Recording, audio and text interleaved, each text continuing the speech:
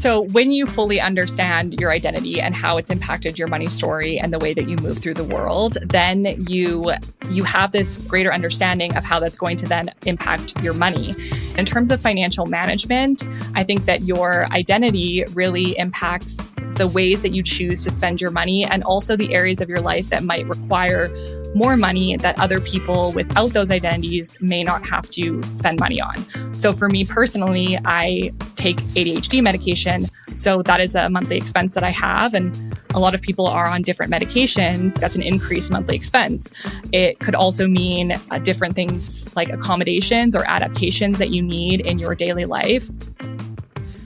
Hi, financial feminists. Welcome back to the show. Welcome to the new year. We're so excited to see you.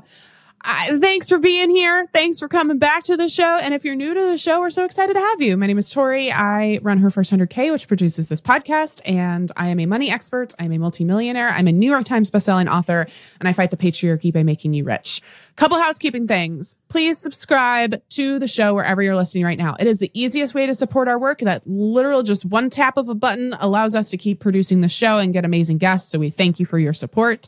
And if you're on Spotify, feel free to interact down below. You might not know, but there's a little thing where you can go, a little box where you can ask questions, where you can comment on the show and share your biggest learnings. And it allows us to also do the best work that we can for you. So thanks for being here. All right, we're excited for today's guest. This has been a long time coming and something that you have all requested. And she also has a new book out, so we're really excited for her to be on the show today. Ellyce Fulmore is a queer and neurodivergent financial educator, content creator, soon to be published author, and the founder of Queered Co., a financial literacy company. Her approach to financial literacy goes beyond the conventional, focusing on the intersectionality of identities and lived experiences. Ellyce is passionate about helping her online community of over 500,000 find the right tools, strategies, and perspective to create a life where financial stability and joy coexist. Her book, Keeping Finance Personal, comes out on January 23rd. In this episode, we discuss what it really means when we say personal finance is personal, the idea and the implementation of identity ROI, of managing your finances based on your identity and your own life and characteristics. We talk about finances for traditionally underrepresented groups like trans folks, neurodivergent people, polyamorous people, and we do a little bonus lightning round of some of Ellyce's favorite Canadian personal finance recommendations. So if you are Canadian, this is also especially going to be a good episode for you. And without further ado, let's go ahead and get into it. But first, a word from our sponsors.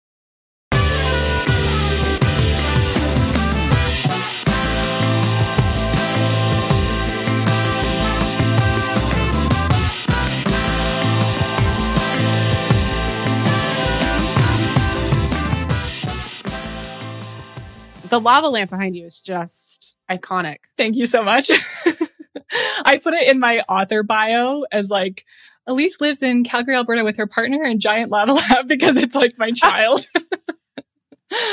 I remember I asked for one for my 10th birthday and I got it. And I was very, very, very thrilled about it. Oh my gosh, that's amazing. Very exciting. It's like pink. If you're not watching on YouTube, it is pink and bright and beautiful and it's glorious. It's like 2 feet tall. It's huge and it's my prized possession. It makes me want to get one. Like truly, it makes me want to get one. You really should. It's the increase to my happiness and productivity, I feel like, is exponential. Tell me more. Tell me more about it. Like the productivity. It creates such a nice vibe in my office. And then like when it gets darker, my whole office is like in this little pink glow and it makes me want to like, you know, in the winter when it gets dark so early, I'm still feeling like it's a cozy vibe. I'm still ready to work instead of like it's dark and gloomy vibe. I am being influenced right now. I'm literally searching lava lamp. What do they even cost now? It's like $150. It's pricey. It's a business expense though. It goes in the office. Yeah. It's a business expense. Exactly. Yeah. And it's, in my opinion, worth it. Oh my God. I just got like every single color that's available. Okay. Well, this is what I'm doing after we get off. I'm very excited. Welcome to the show. Thank you so much for being here. We were talking before we jumped on that it feels like we've known each other for a long time because the personal finance community is both very supportive and also surprisingly tiny in a lot of ways, especially TikTok finance community. So we're just really excited to have you. One of the things that we love asking money experts who come on the show is if they can share their first money memory, the first time you remember thinking about money. Okay, this is funny because I wrote about this in my book and I actually said I don't know what my first money memory is because I don't remember anything from my childhood, but I've been thinking about it for months since I wrote my book. And I think that my first money memory is when I was younger. I was in recreational gymnastics and I really wanted to try out for the competitive team. And I remember my parents telling me, we can't afford that. So you can't try out for the competitive team. And I think that is as far back as I remember. And that's probably my first money memory. Honestly, kind of devastating. Yeah. Where you're just money is the thing that's holding me back from being able to pursue this thing. Yeah, exactly. But I ended up being able to try out for the competitive team later on when my dad started getting promoted and making more money. So all is well. I ended up doing competitive gymnastics for a large portion of my life, but it was devastating at the time. Yeah, one of the things that you talk about in your experience a lot that we really wanted to highlight is your experience with ADHD and autism. Can you walk us through your story and learning more about this, how it changed your relationship both to yourself and with money? Yeah. So I am diagnosed with ADHD and self-diagnosed autistic. And the autism part of it is something I haven't actually talked about a lot, and I'm still exploring myself. But the ADHD aspect, I've done a lot of research and learned a lot about. And for me, that was actually a 5-year process of seeing different healthcare professionals and trying to get answers. And at the time, it was because I was experiencing a lot of fatigue and brain fog.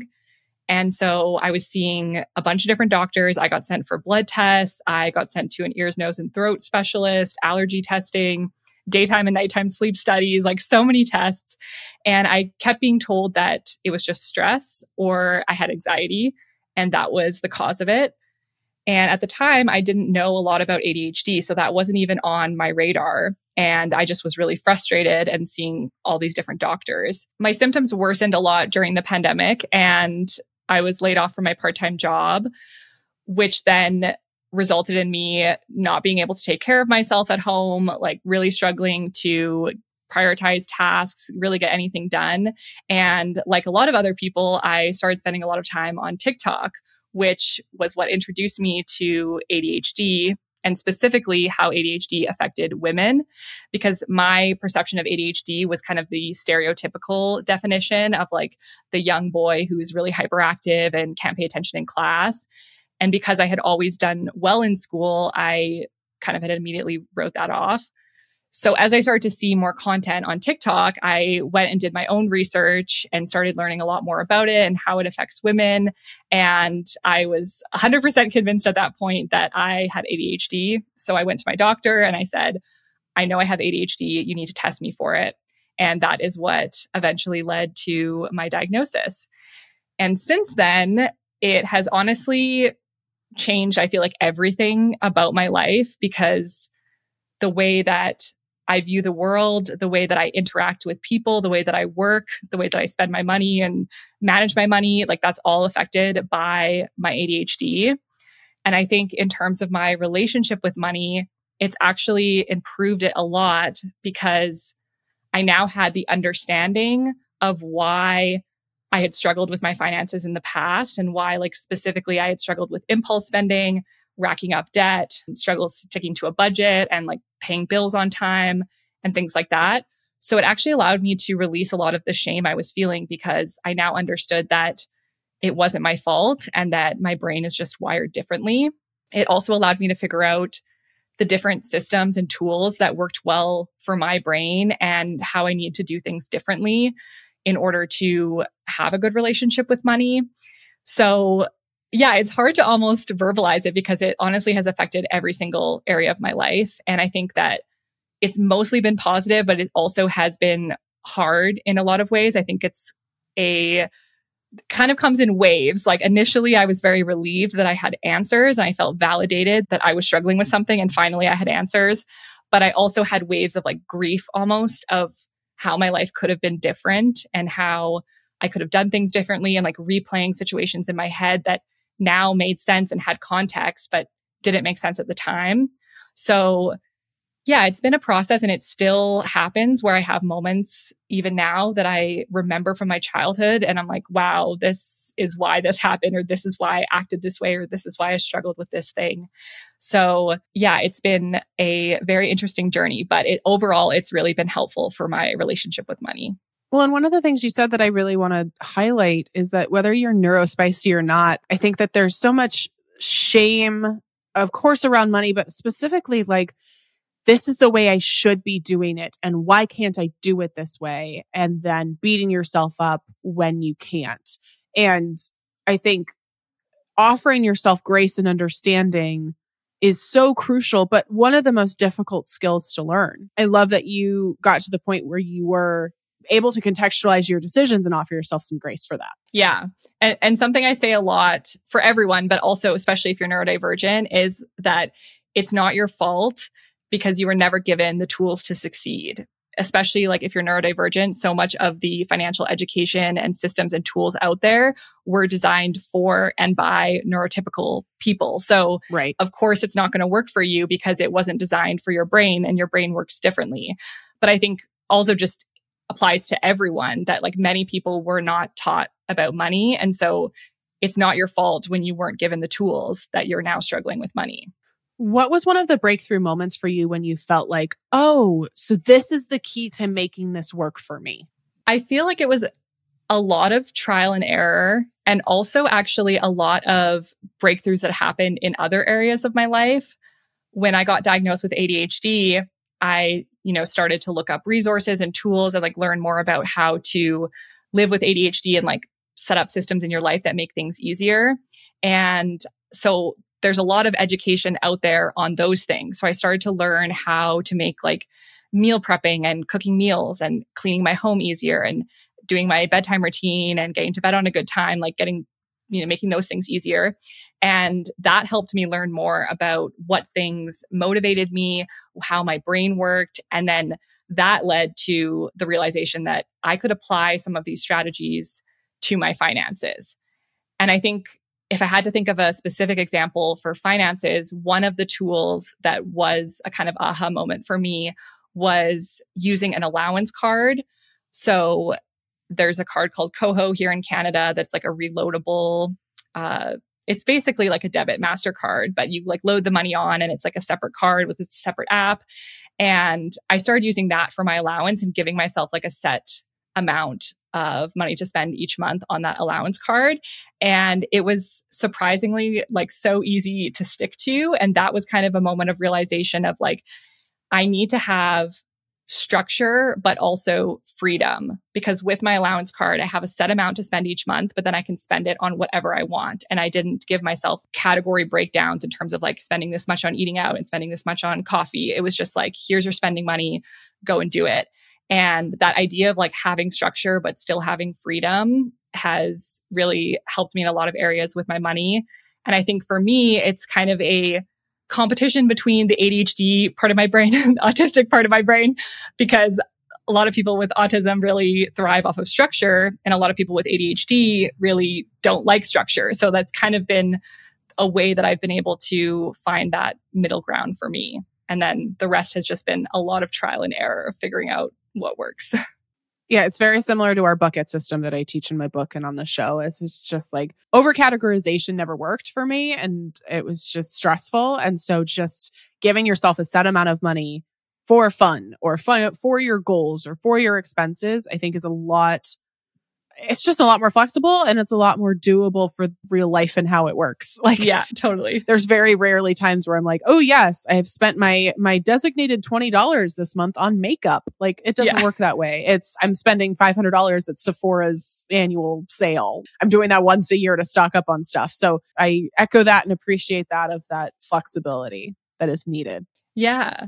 And I think like what you just mentioned, when you have I know that the rigidity works for some people, Right. but I think for a lot of people, when you have those really rigid categories, then when you don't meet those categories or you're not spending the right amount, then you feel guilt and shame around falling off of your plan or like not doing things properly, when in reality, you could still be under budget for the whole month, but just some categories are over and some categories are under. So I think that having those larger buckets is very helpful in a lot of ways. So you talk a lot about identity-based financial education and management. Can you talk about what this looks like for you specifically, and then what it might look like for someone else who has an identity like is a queer person, is a trans person, is disabled, etc.?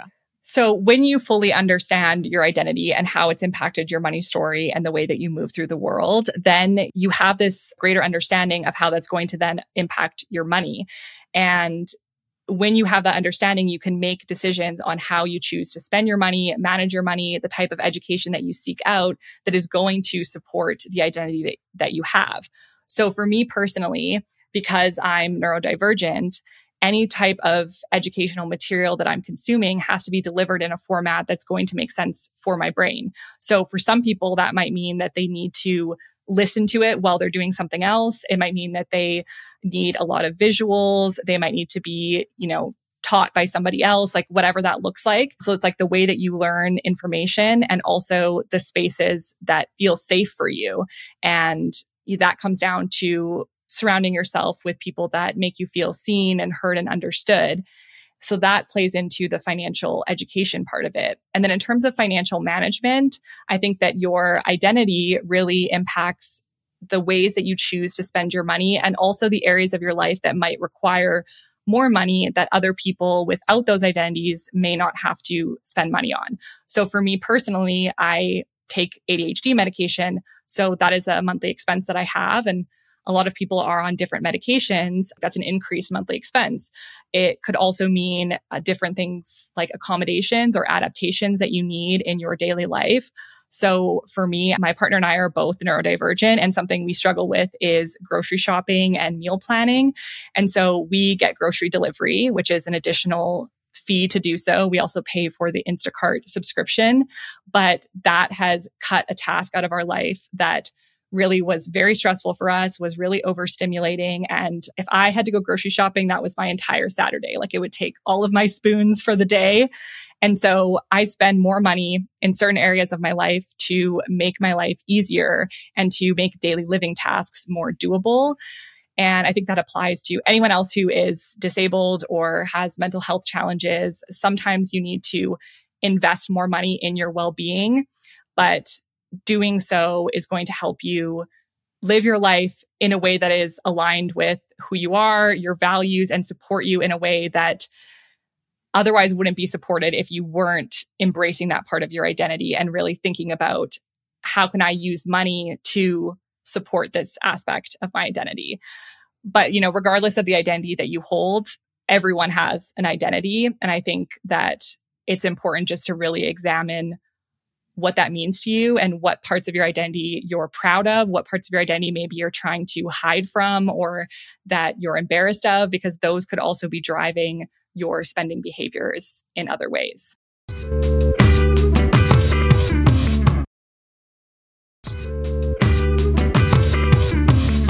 This is not really a question because it's going to be how do we solve systemic oppression? And neither of us have the concrete answer to that other than like policy change and all of that. But what you just said is so crucial in terms of also thinking about like bare necessities in terms of like safety and, a place to live that is consistent. And a lot of people, and especially a lot of people in minority groups, don't even have that. And so it's so crucial, I think, when we talk about money and personal finance, right? Where talking about these things that make your life better or are able to accommodate how you feel or how you approach the world or how your brain is different is so important. But for many people, that's not even an option, because they're just trying to find safety or trying to find stability. And unfortunately, that's not a requirement in terms of like how we treat people. I don't know. It's not really a question, but it's just like something I've struggled with a lot and would love to hear your thoughts about is it's like,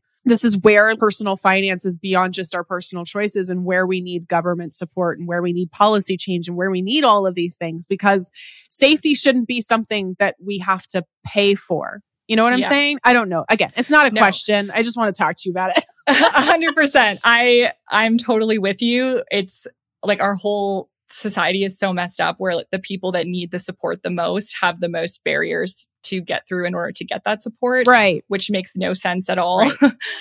Like the title of my book is Keeping Finance Personal, but the meaning of that is like the way that you approach finances, make sure it's personal to you, but it's very much not finances is a personal problem. And I talk about this a lot in the book, that most of the financial struggles that people face are due to the lack of social systems that exist and the history of white supremacy in financial institutions and like all of these things, the cost of living, inflation, like that has a bigger impact on your financial struggles than the personal decisions that you made.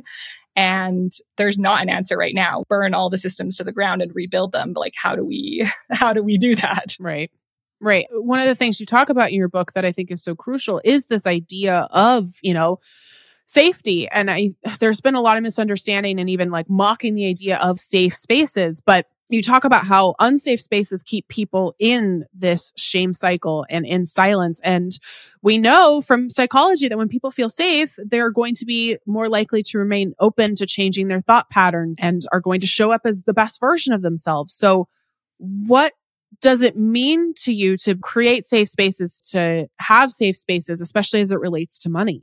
So for me, what constitutes as a safe space is a space where you feel seen, heard, and understood, and your body is at ease, like you're not in fight or flight at all. And you can ask questions without fear of judgment. You are listened to, and you feel like people can relate to your experience, you can relate to their experience. And I think that's so important when it comes to money, because as soon as we feel unsafe in any sort of money space, whether that's just like we're watching a YouTube video of someone talking about money or we're at the bank talking to a financial advisor, then you're going to shut down and you're not going to feel comfortable asking certain questions or opening up about your situation. And I've shared my experience in the past of seeing a really awful financial advisor who just was very condescending, didn't listen to me, made misogynistic comments to me. And I just felt worse. I felt so ashamed about my situation, and it further isolated me and stopped me from asking for more help. And so a technique that I've developed that it's an exercise I walk through in the book, is coming up with your list of red and green flags for any sort of space. So your red flags are things that signal to you that this is an unsafe space. And that can be a feeling that you have, or it can also be something more specific. Like I give the example of if you are filling out an intake form and there's like no place for you to put your pronouns or your preferred name or anything like that, that might be a sign to you that that's not a safe space. So you make this list of all these aspects of a space that make you not feel good. And then you make your green flags list, which in some ways is the opposite of red flags, but it's also more like your wish list. So all of the things in the ultimate space that would make you feel so good. So maybe that's like they have diversity, equity, and inclusion practices in place. Maybe they're really listening to you. They have pride flags everywhere and are supporting the LGBTQ plus community, whatever it is for you. And then once you have these two lists, anytime you enter a space of any kind, you can then look at your two lists and say, okay, is there any red flags that are coming up? Do I have my green flags? And that can help you really determine if that is going to be a good space for you. I love that strategy. That's fantastic. And I love the framing too of a wish list, because unfortunately, even spaces that attempt to be inclusive sometimes don't have all of the things. So it's like, what am I looking for that would allow me to feel like, okay, I'm supposed to be here, or this is going to be more comfortable for me. Mm-hmm. Yeah. You shared a reel recently that I would love to discuss. You talk about in your book, personal finance for a bunch of different lifestyles. And one of them is someone who's poly. We get some questions about that from a financial standpoint. Can you share an example of what this might look like financially and how a polyamorous person might manage their finances differently, or some strategies that someone could use? Yeah. So I think there's so many different approaches depending on what being polyamorous means to you and how that plays out in your life. And I think, in any relationship, obviously having conversations about money is very important. But especially in a polyamorous relationship, you're inviting more people into the relationship.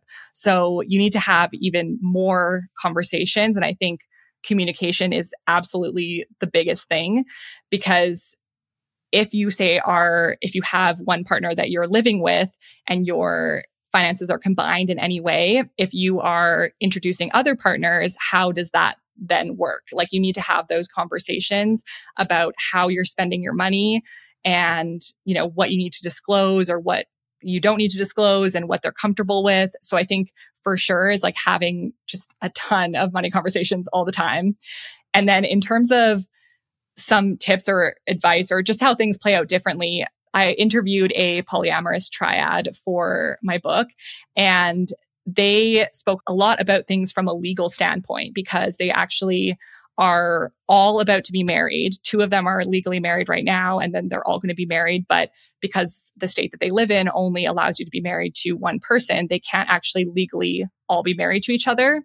So that brings up an interesting legal consideration when you're talking about money, is that like you might want to have your own kind of legal documents in place, kind of like a prenup, but like for these situations, because now one partner is not legally protected in that marriage situation if anything were to happen.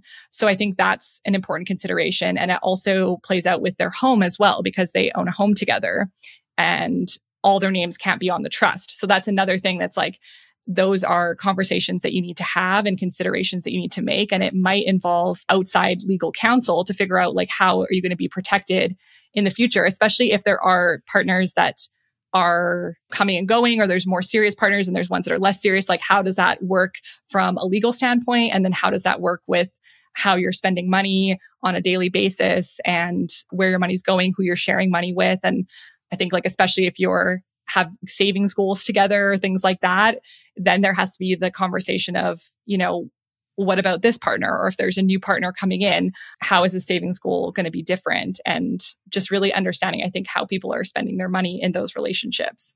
So there's definitely a lot to think about. So like, money conversations, I feel like, is the big thing. Well, and protecting everyone in the relationship too, both of course emotionally, but also financially. And I love that example of like, okay, that doesn't really exist. Those forms don't really exist. So we're going to make our own and make sure they're, legal documents, but make their own. And you can adapt that regardless of whether you're poly or not. We get a lot of questions of like, I'm moving in with my partner and we're not married. I'm like, you need a legal agreement. Yeah. Like, you need to figure out like, okay, if we're sharing finances and we're sharing money, what does happen if we separate, or what does happen if we want to use this money for a particular goal, but maybe my partner doesn't? Like, I would rather, we've all seen Judge Judy, like you'd rather have a legal document in place than not have anything at all, preparing for the worst, right? But hoping for the best. Yeah.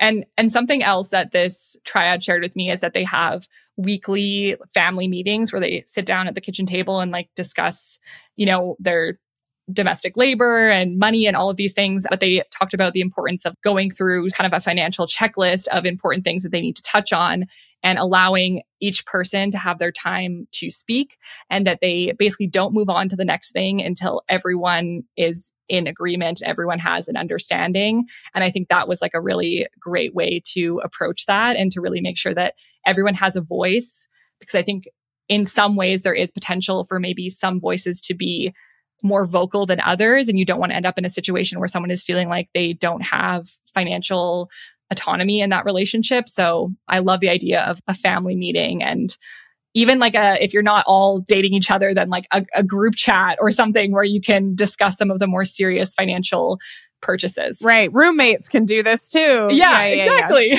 Yeah. Yeah.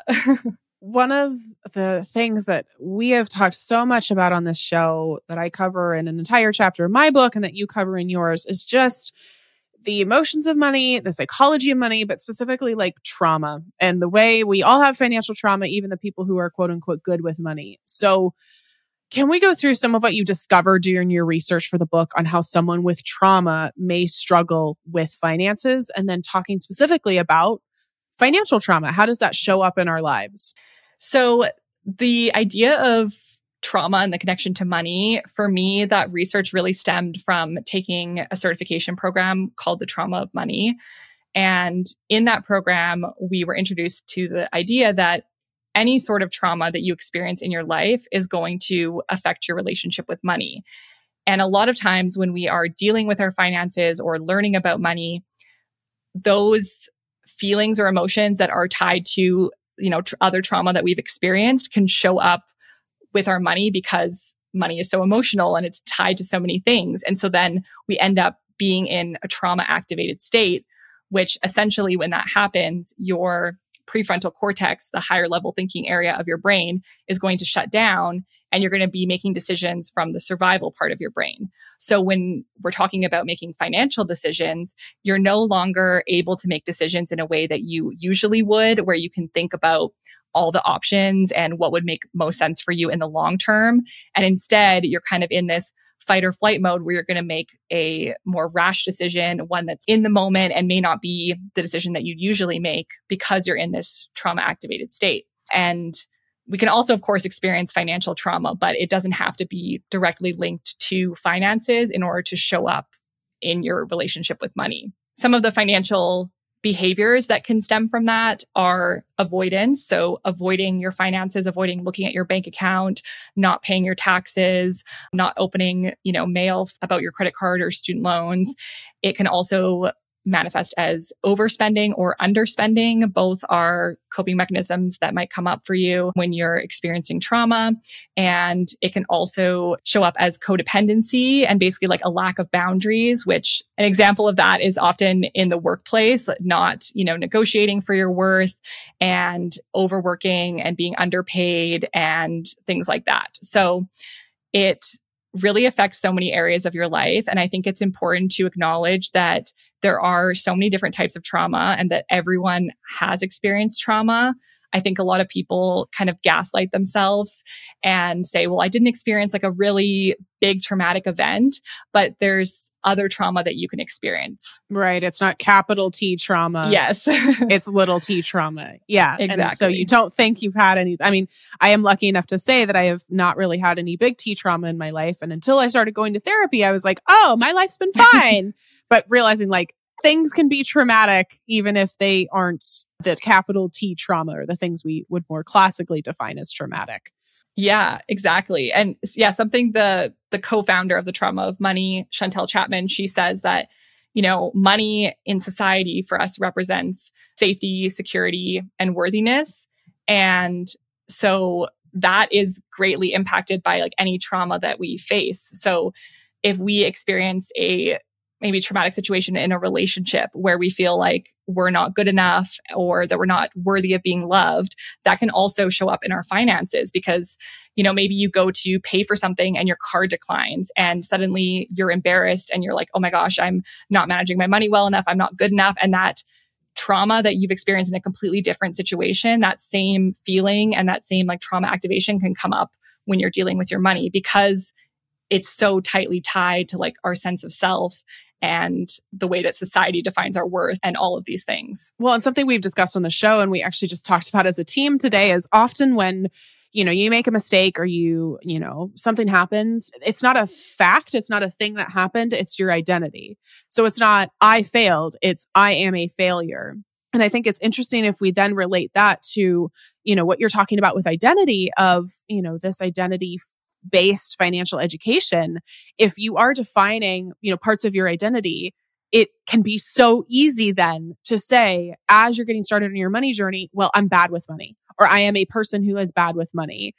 In addition to being queer or neurodivergent or, these other identities. So I think that is actually where the identity thing can be really challenging because money's just like a skill. It's a skill that you learn just like any other skill. It's not an identity. You weren't like born with the good with money gene or not. And so I think that so many people I talk to, and I know you talk to, is it's like you being good with money or bad with money it's not a default state. It's not your identity. That can shift and change.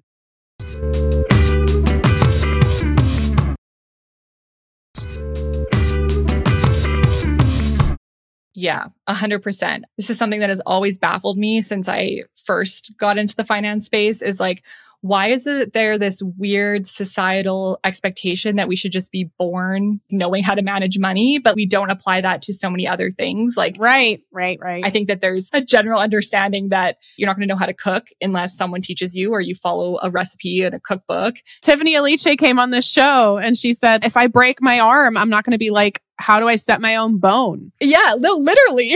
No one thinks that way. And like same with like, I always use fitness as an example. Like if you're going to start doing yoga or like Olympic weightlifting, nobody would be like, you don't know how to do that? Like everyone would be like, yeah, obviously you're going to go to a class or like see a coach. Right. I'm trying to speak fluent French. I'm not going to be fluent the first class and I'm not going to just, yeah, it's anything. Learn how to play the tuba. Okay. I'm not going to be the virtuoso in the orchestra tomorrow. But yet money, same thing. We like pop out of the womb and we're like, we should be good with money. It's so weird. There's such a weird societal expectation. And I think like a lot of it also is further exacerbated by the fact that people don't talk about money. And so then everyone just perceives that everyone else around them is doing good and that is great with money because no one's sharing how they're actually doing. And so then this like leads to more shame spiral and thinking that you're the only one struggling.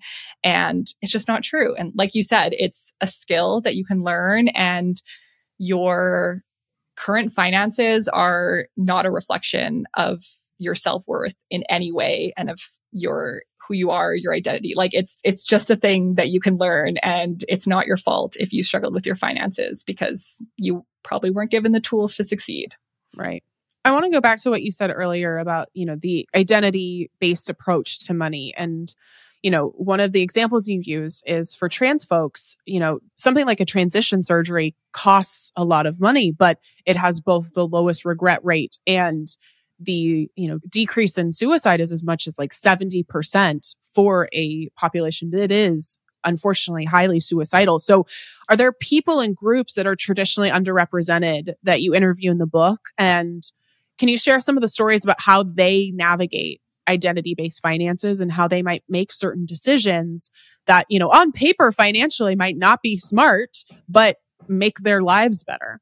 Yeah. So you actually it's a reference to one of the people I interviewed in the book who is Stevie, and he is a trans man and he transitioned like over 15 years ago. And so has had a lot of experience living as a trans man. And something that he shared with me is that he recently started getting manicures. And this was actually a way for him to kind of take back the power of a piece of his identity that was kind of taken away from him. Because when he started his transition, he felt like he needed to be hyper masculine. And so he kind of, anything that would be labeled as slightly feminine, he stopped doing because he wanted to really step into his new identity. But now he's realized that he enjoys, kind of not really putting a label on what's feminine and what's masculine, just kind of doing what feels good and embracing all sides of himself. And so one of those is getting manicures, which is a monthly expense that many people would say is frivolous or unnecessary. But for him, it's a way to represent who he is and to take back that sense of self. And I think that was one of the really powerful interviews in the book. But there's a lot of interviews, and it was really important to me to really amplify those voices that are traditionally, not given a voice when it comes to the finance space. And so there's folks with various disabilities that I interviewed for the book that shared their experience. We have Stevie, who's a trans man. We have Indigenous perspectives, the polyamorous triad, like a lot of different marginalized groups, non-binary folks speaking to their experience and the way that their relationship with money has been impacted by their identity and also the way that they manage their money based on their identity. And that's probably one of my favorite parts of the whole book. And I honestly could have just wrote a book entirely of other people's interviews, which I guess wouldn't be me writing it. But that was like one of the best parts about writing the book is having all those interviews. Yeah, I had a very similar experience because our books are formatted the same way where, I pop in and then we have like an interview as a sidebar, and very similar situation where I was like, more of these. And it's why I host a podcast. Yes, very smart. Because it was like more interviews and more perspectives from other people talking about things. As we wrap up, you are Canadian. And one of the questions we just get a lot of the time, because we have a big international audience, is what do you recommend Canadians do? So I'm just going to do like a quick rapid fire. Okay. Canadian bank account or high yield savings account. Where should I go? Where should I look? I am a big fan of EQ Bank for high yield savings account. I also like the Wealthsimple cash accounts and the Neo Financial cash account, I think. I don't know what they changed their name to. Neo Money, I think, actually. Neo Money account. But it's their version of high yield savings account. Okay, that's amazing. Let's talk about retirement accounts. What are my best options and where do I go to open one? So best options would be TFSA and RRSP. I am personally a fan of maxing out your TFSA first, but it does depend on your situation. So, make sure you pay attention to your personal situation and goals and income and all of those things. And in terms of where to open an account, I recommend an online brokerage like Questrade or Wealthsimple. Amazing. And anything specifically that you would advise Canadians to do in terms of money hacks or things that are different for money in Canada versus another country? One thing is the Coho card, which I talk about a lot, and people always ask for an alternative in the US. And I feel like there are some close ones, but nothing that really relates. I'm just such a big fan of Coho. It's a kind of prepaid spending card. And I think it's just so great to use as a spending card and to use as kind of your allowance card. And they also have a great joint account as well. So I highly recommend that to any Canadian. I think it's a great tool and app that just Americans don't have. And another thing is the first time home buyers account. It just was introduced this year. So I recommend opening that account, even if you're not sure if you're going to use it, even if you don't have any money to put into it. But if you open it this year, then you will get that contribution room and it will carry over. And this is the first year it was introduced. So just get the account. It's free. You don't have to do anything. And then you can decide later if you want to use it, but at least you'll be gaining the contribution room. That's new to me. I didn't even know those accounts existed. Fantastic. Thank you for being on the show. Where can people buy your book? Where can people find out more about you? Plug away, my friend. Okay. Thank you so much for having me. You can pre-order the book at basically any major retailer. You can go to www.queeredco.com/book, and that will have all of the links where you can buy it. It's available Barnes & Nobles, Amazon, Indigo, and also quite a few indie bookstores as well. And then you can find me on social media on Instagram at ellyce.fulmore. And you can find me on TikTok at queered.co. And yeah, those are the main areas. But go pre-order the book, go rewrite your money story, give me a follow, and let me know if you found me from this podcast, because I'd love to know. I blurbed her book. It's fantastic, especially for our neurospicy folks or anybody in any marginalized group. I think it's really especially fantastic. So highly recommend. Good companion to the other finance books in your collection. So highly recommend it. Thank you to Ellyce for joining us. You can find her book wherever you buy books. It's called Keeping Finance Personal. And I blurbed the book. I think it's such a great guide, especially for people who have largely been left out of the personal finance community. So if you're neurospicy especially, this is going to be a great book for you. Thank you for being here, Financial Feminist. I hope you're having a great start to the new year. Strap in for a whole bunch of things that we're excited to launch and create for you in 2024. And we'll see you back here soon. Have a good one. Thank you for listening to Financial Feminist, a Her First 100K podcast. Financial Feminist is hosted by me, Tori Dunlap, produced by Kristen Fields, associate producer Tamisha Grant, marketing and administration by Karina Patel, Sophia Cohen, Khalil Dumas, Elizabeth McCumber, Beth Bowen, Amanda LaFew, Masha Bakhmukieva, Kaylin Sprinkle, Samaya Molacarrillo, and Harvey Carlson. Research by Ariel Johnson, audio engineering by Alyssa Medcalf, promotional graphics by Mary Stratton, photography by Sarah Wolf, and theme music by Jonah Cohen Sound. A huge thanks to the entire Her First 100K team and community for supporting the show.